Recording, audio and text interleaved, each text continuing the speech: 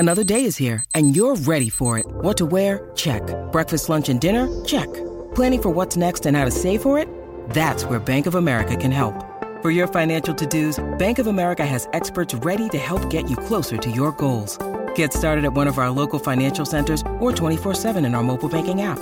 Find a location near you at bankofamerica.com/talktous. What would you like the power to do? Mobile banking requires downloading the app and is only available for select devices. Message and data rates may apply. Bank of America N.A., member FDIC.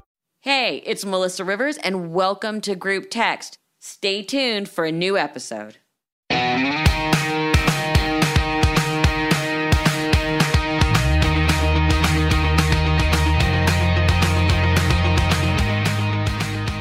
everyone, welcome to Group Text. Sabrina, are you as excited as I am today? I am. Are you ready? I'm ready. Are you ready? I'm so ready. Please welcome the one, the only, part of all of our teen years, Debbie Gibson. Hi, Debbie. Hey, how are you? Good. I haven't both, Melissa. Oh, haven't seen you in so long. And both of us have been around for forever. Let's be honest. But and Debbie, I know. oh my God, you look amazing. You look so fresh and just ready to take on the world. You look amazing. Thank you. Listen, I brought my really good light. If I have to bring anything on this trip, it's got to be my really good light for whatever I do virtually. But no, in all seriousness, I feel like I'm in this amazing second chapter that not everyone gets. And I just have such a joyful feeling all the time. And that's what you see, really. Well, I mean, we're going to get to the fact that you literally have never stopped working, but you really did come into our lives. You and I are 2 years apart in age. When you were 16. Mm-hmm. That's crazy. Yes. Only in my dreams. And now you're, dare I say it, 50. I am, and I keep saying I just turned 50, but in fact, I'm going on 51 already. I don't know how. By the way, two of my boys have joined me. So, so have you? Yes. Can you believe you're still doing it after all these years and still in demand after all these years? I mean, here's the thing. So when I started, when I was younger, I always had the fantasy of I'm going to be, I worked with Eartha Kitt on the Cinderella tour, and she was kicking her leg over her head still at 76. And I was like, I want to be like that. But as you actually go through the twists and turns of showbiz and your life, and you realize having a round one is easy compared to sustaining it. And from your mom, who I just adored and miss so much, sustaining is the trick. And keeping true to your authentic self while trends are changing and not getting pulled into the concept that you have to chase trends to be hip all the time. You have to do what you do. And then it's like a searchlight that's going around and around. And if you're just standing still doing what you do and you don't stop, that light will find you again, and that's really what I've done. I've just keep doing what I love to do. And when trends in music weren't doing what I was doing, I was like, I've always wanted to do Broadway. I'm going there. And I would go where I was welcome, where I could be on top of my game. I didn't worry about perception. The music executives were like, Broadway, that's so not cool. I'm like, I got news for you. I'm not cool anyway. I'm not out to be cool. I'm out to do great work, have a great time. And so, that's just what I've done all these years. I've just kept trying to evolve and grow and have fun. And it's truly, your body of work totally reflects that. Thank you. I mean, I did a lot of independent albums. I literally hawked the ranch for albums over the years because I was like, no one's going to make my album, darn it. What am I going to just sit in my Upper West Side apartment doing nothing? I don't need the apartment. Let's hit the road. Let's do this, and I've always been an artist at heart that way. I don't think what people realize is you wrote your songs. You produced your songs at such a young age. How did your parents know that you had the chops to do this? How did you know? You opened the door for all of these sort of girls that became these young pop princesses, and a lot of them were one-hit wonders, and you were not. How did your parents know? How did you say to your parents, this is what I'm going to do, and I think I should give up everything and go do this at basically 15 because it hit at 16. I mean, listen, I always say like my mom was always insane in the best possible way because she did know I think managers, like great talent managers, that's what they have a knack for, recognizing talent and recognizing ambition. She was like, I knew you were going to do this with or without me, and I wanted to support it and make it easier and better for you, But I think, I've always said this, I'm not the greatest singer in the world. I am not Kelly Clarkson. I am not Whitney Houston, but I always had an ear for music. I could hear something on the radio and my hands would start playing it. I knew what key it was in. I could write songs from my head to paper. I was like tuned into some spiritual music channel. That's what I had going. And she knew that. She was like, okay, this girl is living and breathing music. And, I think, so I was doing like TV commercials and voiceovers as a kid. I was like, an annoying kid actor, hammy kid. And I went into a voiceover studio once and I looked at my mom and dad and I said, if I knew what these buttons did, I was looking at this mixing board. I said, if I knew what these knobs and dials and faders and buttons did, I could be producing and arranging my music because I could hear the parts. Like I would get with a band and I would say, I want you to play, I want you to play, ding, ding, ding, ding, ding, ding, whatever it was. And I could hear the arrangement in my head. And I knew if I could experience the technical side that I could produce. And so my mom went and got a $10,000 loan from an uncle in Vineland, New Jersey, my late Uncle Joe. And he's like, my daughter who stands on the tables and sings at the family reunions, she's going to be a star. And he was like, okay. And that literally kicked off me having the ability to have some recording equipment in the house. We brought some people in to show me things. I experimented. I learned as I went. And there was no GarageBand. It wasn't self-contained in a laptop. It was like patch bays. When you see a movie about like the old-fashioned telephone company, that was me like wiring my studio. And it was crazy. And I did I demoed 100 songs from age 12 to 16.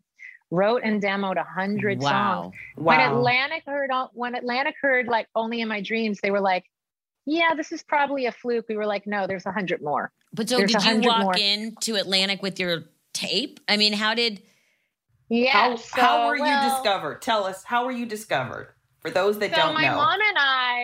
So my mom and I literally would sit at the kitchen table, and my dad was involved. Like he'd take me to auditions, but my mom was like the business mind. We would sit at the kitchen table and literally put like my commercial headshot and resume and a demo tape in an envelope. And we'd be like, Tommy Mottola, Sony Records. Like we just sent them everywhere. And then if I was auditioning for something in the city, in New York, we would look and we'd see like entertainment attorney, entertainment, anything. And we were knocking on we were literally like door to door and mailing stuff out. And I have all the rejection letters. I have like, Sony was like, it's a pass, but keep us updated. And then Atlantic, there was an entertainment attorney who walked it into Atlantic and they took an interest, but not, Ahmet Ertegun and Doug Morris. It was the guys. I'll tell you who it was. It was Larry Asgar, Bruce Carbone, and Anthony Sanfilippo. And those were the guys in the windowless office in the back. They were the dance department. They sound like the Godfathers. They sound like the Godfathers. They were the Godfathers. They were. And they were connected to the club world. And Only in My Dreams, it was a pop song, but like everybody could hear beyond that to, oh, this could be done. This could be a real viable dance record. So they took interest. They said, look, we're going to release this to the clubs and, the 12-inch version. By the way, and you were too young to go to clubs. Yes. And that's the next part of the story. See, when my mom found out club, she was like, well, she just made it up as she went along. She was, well, we must need a club booking agent because we have to get you heard in the clubs. So then got the club booking agent and I played a teen club, a straight club, and a gay club like 4 nights a week all over the country. So I would do 3 shows a night. I would change in the car. I had the wireless mic. My 21-year-old sister Karen was doing sound and lights. I had my two backup dancers. One is Buddy Casamano, who went to high school with me, and he dances with me to this day and choreographs for me. And we were just like, we were completely nuts. I mean, my mother was nuts. She would say, kids, stay in the car. She never let me hit a stage without collecting the money up front. She would say, by the way, kids, my mom to the bitter end, I need the check before I go on stage. And I'm talking till the day she died. Yep. I'm sure. I Yep. knew her well enough to know that makes perfect sense to me. So my mom would be like, and we would play everything from, you know, a church to like a hardcore club in East LA where there were metal detectors and armed men walking me in. And they would say to me, do not put your hands in the crowd. Your jewelry will disappear, which happened to me over the years too. So like my mom would go, kids, if I'm not back in 15 minutes, someone coming after me. And she would be in these dingy club basements. I mean, you know, we all met our first drag queen when I was 16, like Belle at Backstreets in, I think it was Miami or Fort Lauderdale. You know, I mean, it was like, Dorothy, you're not in Kansas anymore. It's Debbie, you are not on Long Island anymore.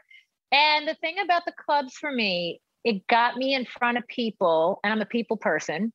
And I never lip synced a day in my life. I would start only in my dreams a cappella. I would go, no, no, no, no, only in my dreams. And I would hold the, it was only in my, as long as I could till I got everyone's attention. Dreams. And then the trap would kick in. And it would make people, because people were there to drink and pick people up. They were like, who's this little girl getting on stage trying to sell us a record? So it gave me a backbone I never would have had without that moment. That was like 9 months to get that record to pop radio of me doing the clubs. Which is, what was it like the first time you heard it on the radio? Back when we had regular radio. Oh, it was amazing. I was with my dad and I was driving home from Manhattan to Long Island with him. And I heard the doom, doom, doom, it was the dance version on like Kate, you know, it became KTU, Hot 97. And it was just like every dream come true. Cause I was obsessed with pop radio.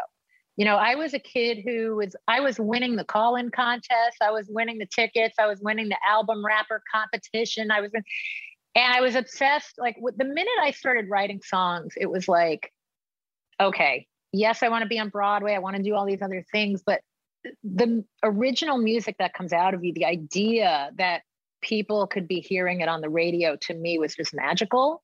So hearing my stuff on the radio to this day is magical. You know, if I turn on Sirius XM and my song comes on, I'm like, it's, you know, friends and fans constantly screenshot when I'm on and, you know, on the display. And it still is like, oh my God, this is my life.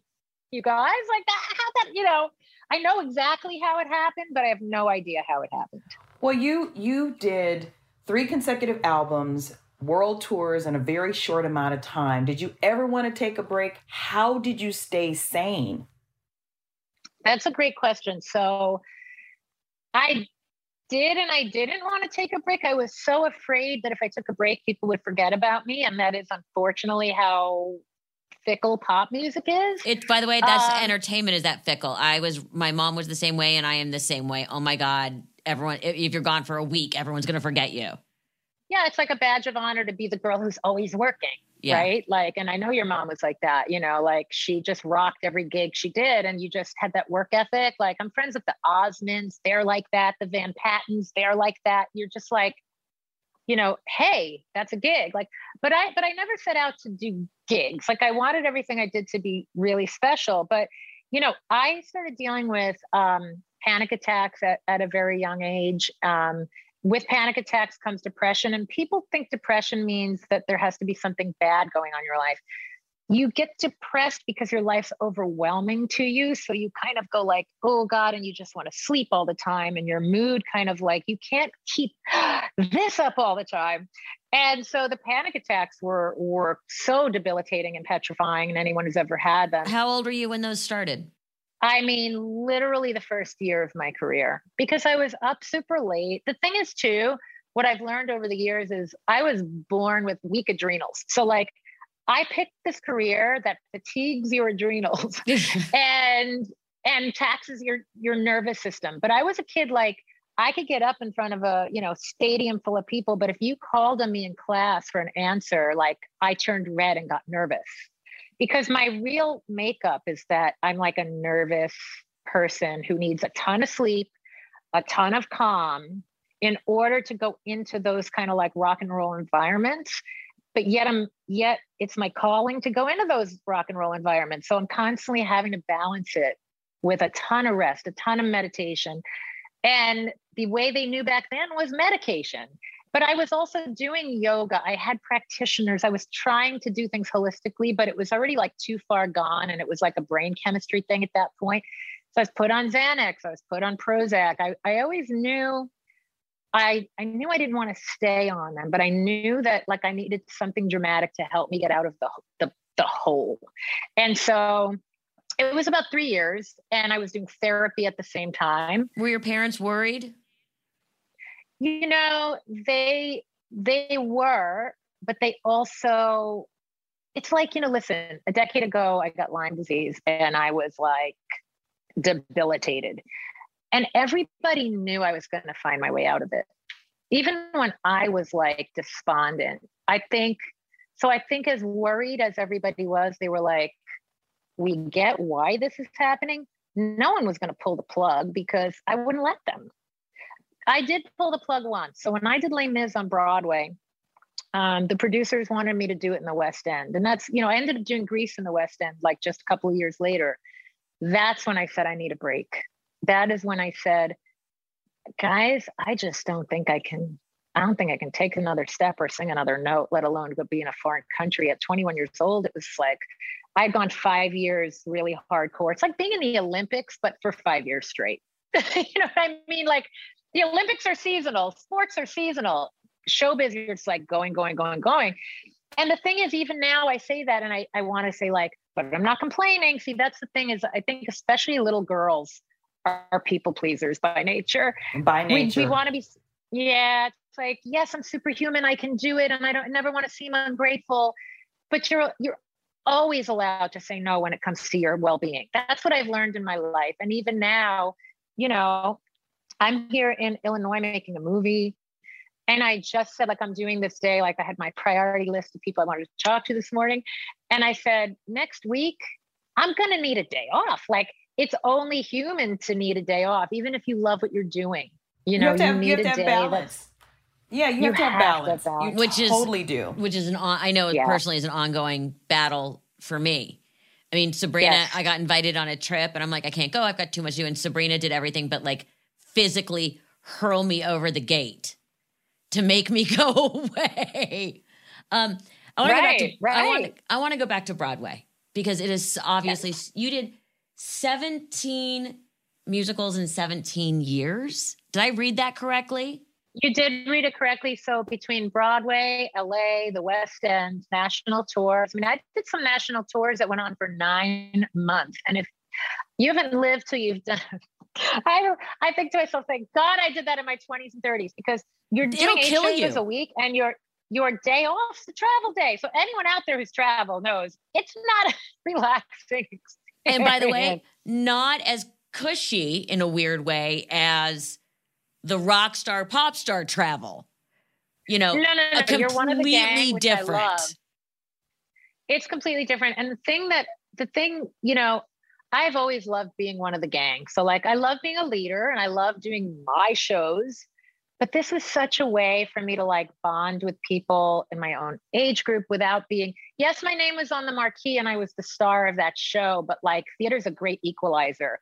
You're like as good as your prop guy and your wig master and your ensemble member, and there is no star, in my opinion. Everyone's there to put on a show. So I just love that community feeling. Some of my best friends to date, I mean, I'm in touch with people from every show I've ever done. It's such a bonding thing. But yeah, singing 8 shows a week was never easy for me. Like I would be like turning showers on in the like to steam up rooms because it's like you get dry and you're tired all the time. And So I did all that, you know, and I loved every minute of it. Doing Grease in the West End was unreal. I did like their big revival in the early 90s. And it was just it was an amazing production, playing Sandy there. Which, I mean, you've done everything from Grease. I played Rizzo here and Sandy there. Yeah. Why not? By the way, when you're learning a show, you basically know every single part. Right. You do. Right. And our Rizzo in the West End, Sally Ann Triplett, was so brilliant. I studied her so much. Like as Sandy looked up to Rizzo, I looked up to her. So when I went to do my Rizzo, I pulled from a lot of what she did. And my real life personality falls somewhere between the two. So it was fun to go both directions and play up each side of my personality. So you've done everything from Grease, Funny Girl, Gypsy, Les Mis.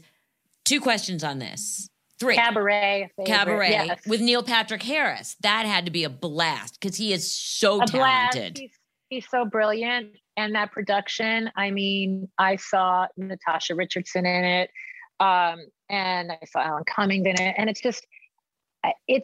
that's one of those shows where they were not hiring like a stunt pop singer to sell tickets. Like I became a girl who they were like, you know, you can sell the tickets and handle the press load, but we also know you can legitimately do the work.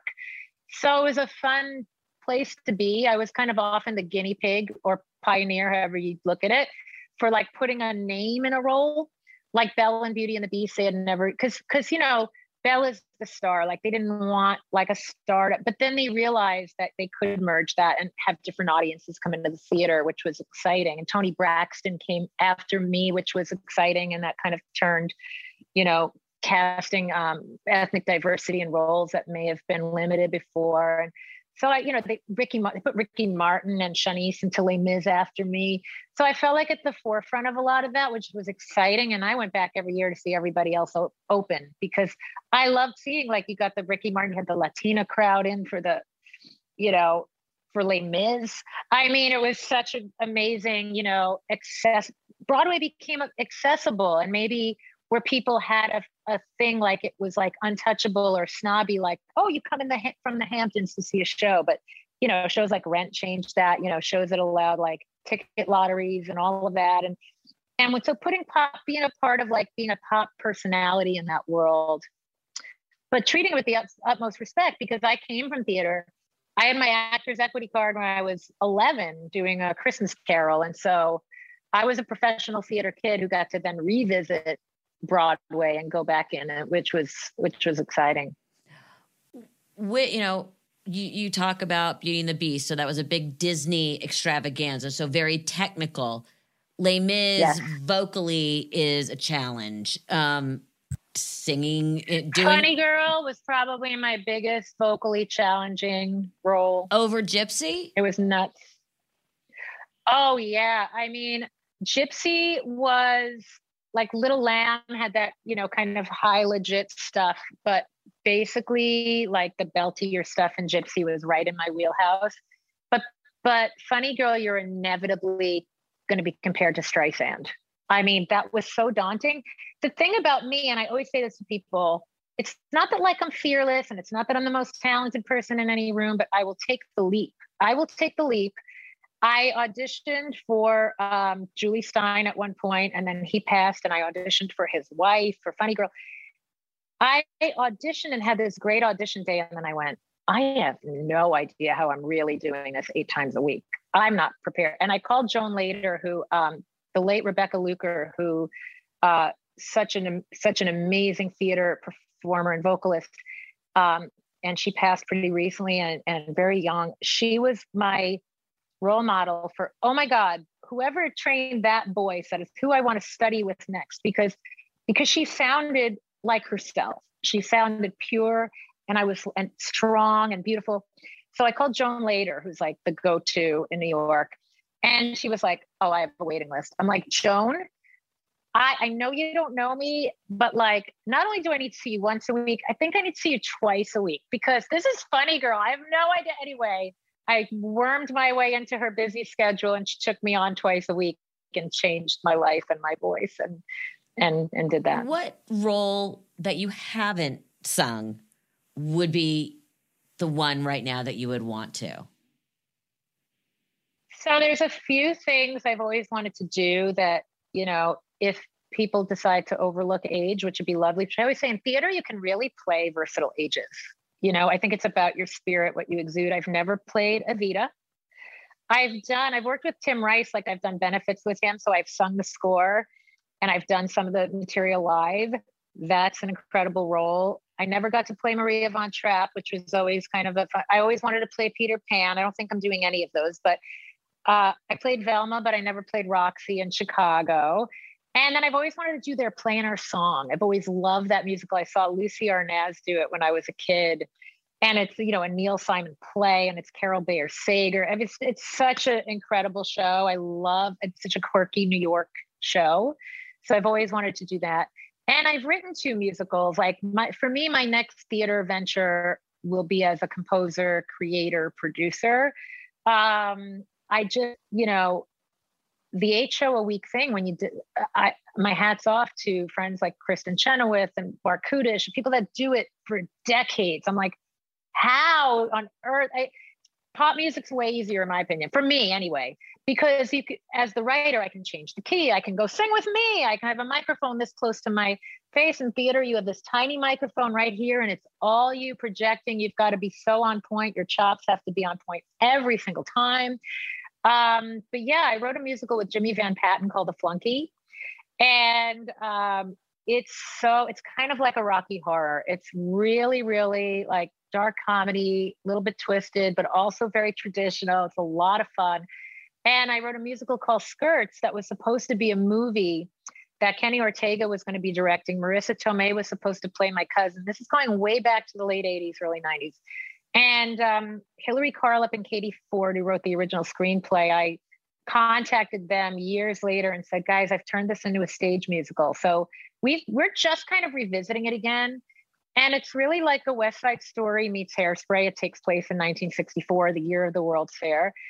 And the thing is, it focuses on racial diversity and what was happening back then. And you would think that was a problem of the issue of the times, and it's still relevant, which is slightly insane, but it's like we can't get enough of that message. And you know, it's about these girl groups, these dance groups working together within the same school in the Bronx. It's a very cool story, and the music is so much fun. So I would love to, you know, go back to Broadway as a creator at this point.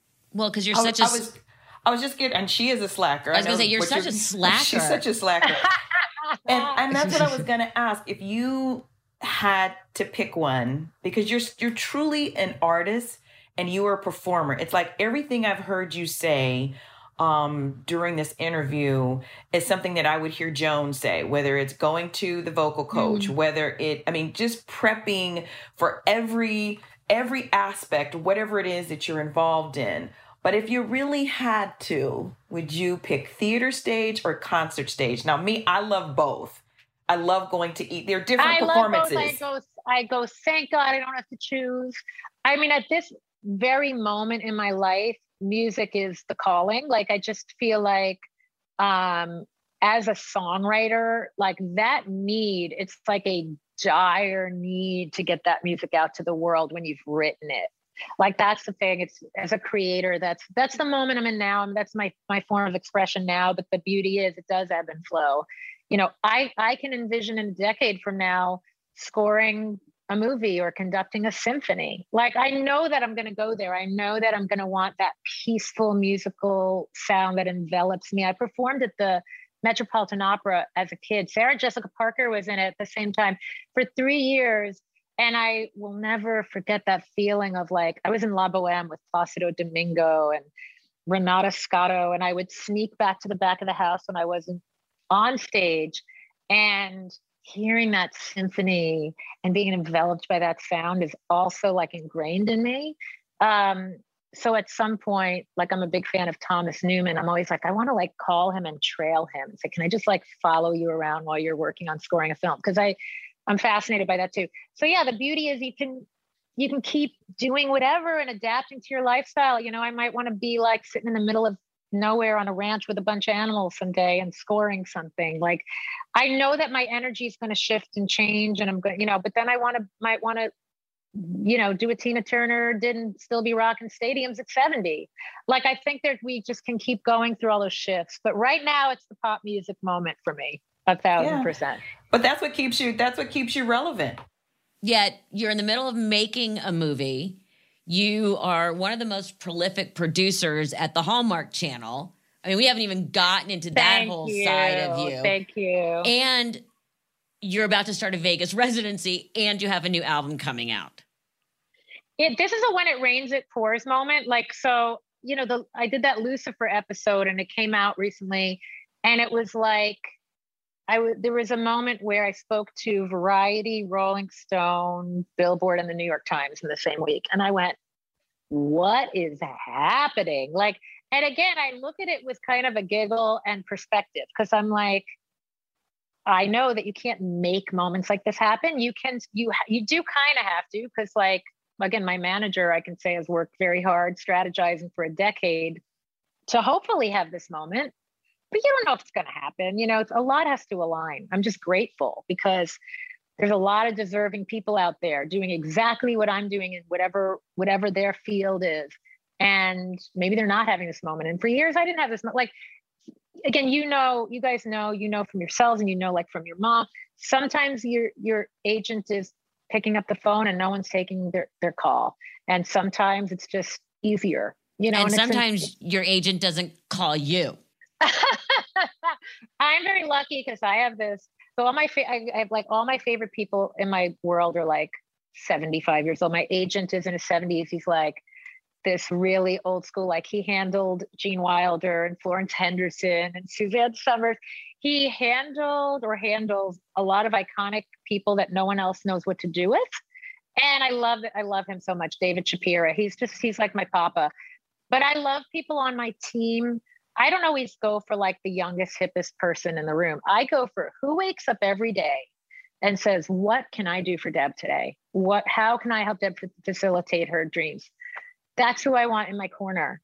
They might not, their call might not be taken, but like, I know that at least they're out there in the field for me. So I love my team. It's a team effort, And so this is a fun moment for my team because there's a lot of fun things happening and they all get to celebrate it. I want to go back to, you hit so young, and obviously Britney Spears is very much in the news right now. How did you not become a cautionary tale? I mean, a lot of that's my family. I am so lucky, like I look at my dad now, like comparing dads, like I look at my dad and he's sitting in his home in St. Augustine, Florida with his wife and his pets. He doesn't want anything from me. He wants a call. We have a great time. If he comes and visits, we sing together but he doesn't get his identity from me. He doesn't want money from me. He's self-sufficient. So that's a big part of it. For me personally, this is like a glorified hobby for me that became my life and my career. Like I never saw it as I want the money and I want the fame. I saw it as I want my music to be heard. Like my motives were always pure. And I had my work ethic that was instilled in me from somewhere, from birth. I don't know. And so I just always treated this as like this journey, and I had a great time. I don't know. I don't know how I didn't. That's all I can say is I've always been focused on the work. That's what it is. Like, again, when I brought Lucifer before, I remember getting that call. My first thing was like, oh my God, this is so cool. And 2 minutes later, I was on the phone with my acting coach. Cause it was like, boom, the work, go to the work. Don't go to the, hey, look at me, this is cool. Go to the work. And that's what's kept me sane and focused and in it for the right reasons, I know I often look at a number of my peers, so to speak, and think to myself, there, but for the grace of God go I. And I know I attribute that to my family, to my, knowing that there's a difference between family time and work time. Mm-hmm. And that this is a job and not reality. Reality is you sit down, you do your homework, you eat dinner as a family, and I know that's what kept me from going off the rails. I know that's with my son as well. So it's interesting that you say it all comes down to family. It does. I mean, my same thing. Like, you know, I have 3 sisters. Your sisters are never going to let you get away with feeling special. They're just not. They were like, it's Tuesday. It's your turn to do the dishes. Like, we don't care if you were playing a club last night, you know? So my sisters have kept me grounded. You know, look, at this point, I've got 2 little dogs sleeping on me. Oh my God. So cute. You know, and that keeps me grounded. Like, I'm like, you know what? Like you get home from shooting some scenes in a movie. It's like, they don't care. They want to be fed and they want you to throw the squeaky toy around with them. So everything I can do to just like connect, I'm a connector. And I think what happens to a lot of people that go off the rails is they become disconnected, like within themselves. I'm also somebody who, you know, again, I had that like real mental health wake-up call at a young age. And I'm somebody who deals with my crap. I really do. I have the not for the faint at heart therapist who's going to go, Deb, what are you doing? What are you saying? Do you hear what you're saying? So I don't have people around me that placate me and yes me to death. And I don't want that. I've attracted teachers into my life for better or worse. My last relationship, I'm still very good friends with my ex. I used to go, every day's a lesson in the house of love. I wrote a gospel song for it because I was like, oh, I'm getting taught another lesson today, whether I like it or not. It became a running joke. But I've attracted people into my life who want to help me elevate. They don't want me to get lazy, complacent, or just think My mom used to say, everything you do is not always going to be great. Like, so you have to be prepared to hear. And now I don't need anyone telling me. I am the first person to say 10 times a day, oh my God, that sucked. Oh my God, I missed that note. Oh my God, I can do that better. I don't do it in a way that's like the old school type A perfectionist thing though.